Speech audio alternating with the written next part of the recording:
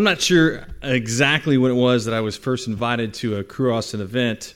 And then in a follow-up meeting with Paul Barger, Cru staff, Paul sat me down and he asked me some pretty heavy questions. And he asked me, how sure was I that I was going to be going to heaven? I had really never, been asked that before, and really got me kind of taking an inventory of my life. So then we met and had a Bible study. Did that for a couple of 3 years.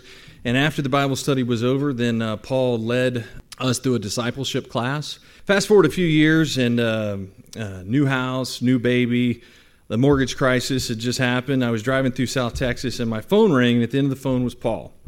He asked me how I was doing, where I was working, how the family was doing, and then he asked me another tough question. He asked me, would I be interested in going on a mission trip to Cuba?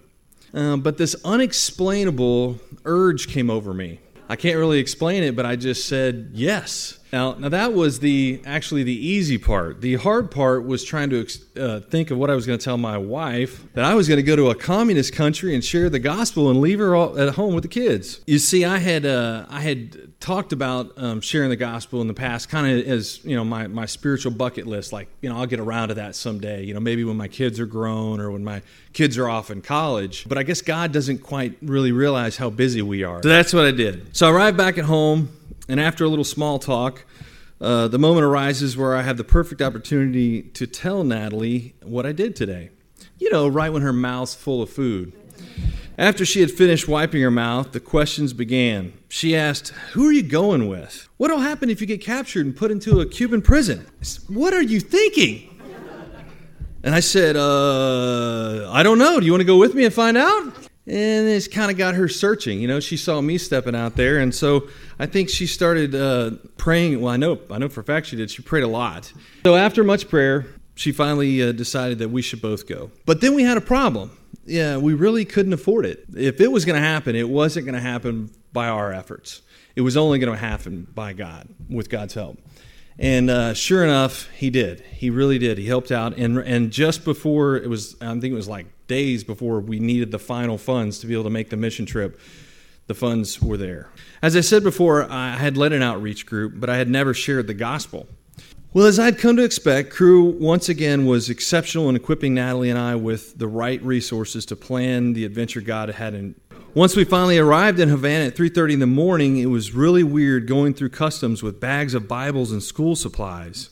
We felt like secret agents of God. The next day, we met our interpreters and headed across country to the town where we would meet up with the host church and members. They were to take us around and meet with their friends, family, and neighbors to introduce them to the Americans. We were kind of like celebrities, I guess, but the people were just so unbelievably welcoming and gracious.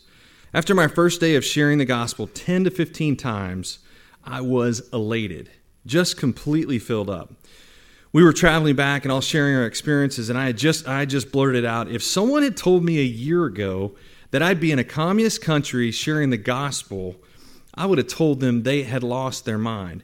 And not only that, but it was one of the greatest days in my life. The reality is that it is true, and it must be true because I actually went back the following year, and I am on track to go back again in 2014 and lead a group. So not only did our experience in Cuba change us spiritually, but it gave Natalie and me a different perspective. We used to live our lives trying to keep up with the Joneses. Nice house, nice car, boat, vacations. We just don't see life that way anymore. We don't need a big house. In fact, we just downsized. Boat gone. We've decided that simplifying our life, leaving room personally and financially to be available for God, when he touches you on the head and says goose, is simply more important. We want our life on this earth to be more focused on eternal things. And above all that, we see people differently now. We try to treat people differently. We try and love them the way Jesus did. You see, I struggle with putting God first in my life. Even today, I am just a broken human. I lived for many years with God in the background, calling on him to save me when I was desperate. But over the years, with many prayers and with the help of Cru Austin, my life is much different now. If it wasn't for Paul asking me to meet and have coffee and asking me to explore where my faith was and where it was heading, I wouldn't be here today. But more importantly, I wouldn't have been a part of the salvation of over 60 Cuban people who I know I'll see in heaven someday. Thank you, Paul, and thank you, Cru Austin, for all that you do. God bless you.